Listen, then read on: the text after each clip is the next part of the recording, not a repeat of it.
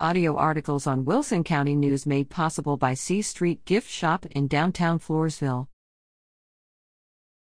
Floresville ISD pursues bond refunding opportunity. Video below. Floresville Independent School District trustees approved efforts February 5 to save district taxpayers money by selling refunding bonds.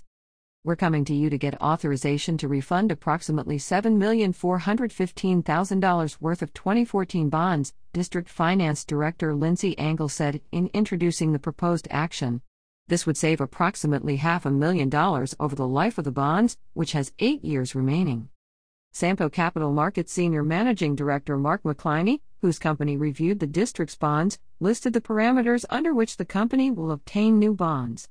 He said, "The amount cannot exceed $7,415,000. The final maturity date cannot extend past 2032. The maximum true interest cost cannot exceed 3.5%.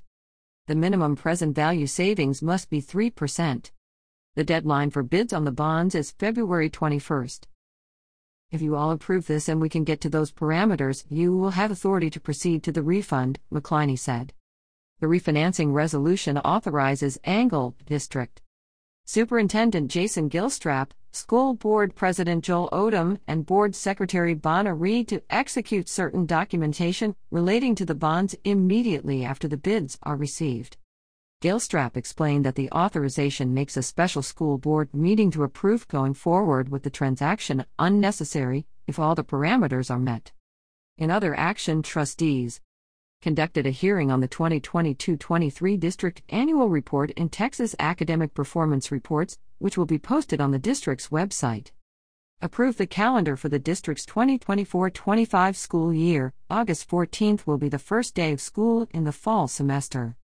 Approved Texas Association of School Boards TASB Policy Update 122, which updates local policy in accordance with changes mandated in 2023 by the state legislature. The local policy change will provide more time off for district police officers injured on the job.